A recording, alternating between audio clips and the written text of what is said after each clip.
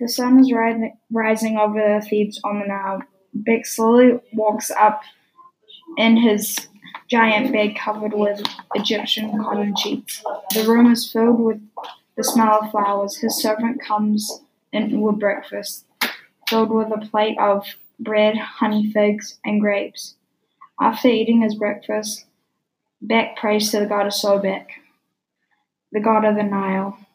Beck takes a hot bath and then puts on his best linen clothing.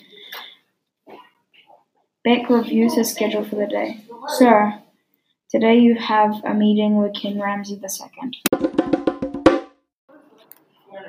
Beck walks out of his beautiful brick house and walks to the pharaoh's house. As he walks, he sees the Nile flowing and sees the merchants selling grapes.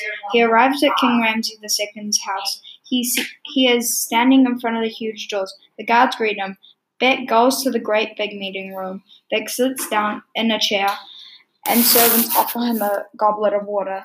The pharaoh enters the room and sits down next to Beck.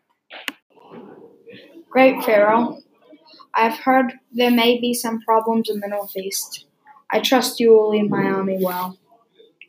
Beck finishes his meeting with the pharaoh and goes home to prepare for the banquet. He went to the banquet and had a big feast.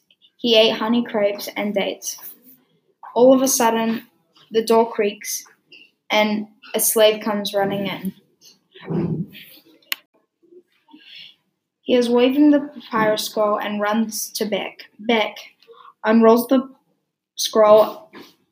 Beck gets a bad feeling in his stomach as he reads the scroll. It says the Hittils in the northeast are preparing for war. He runs out of the banquet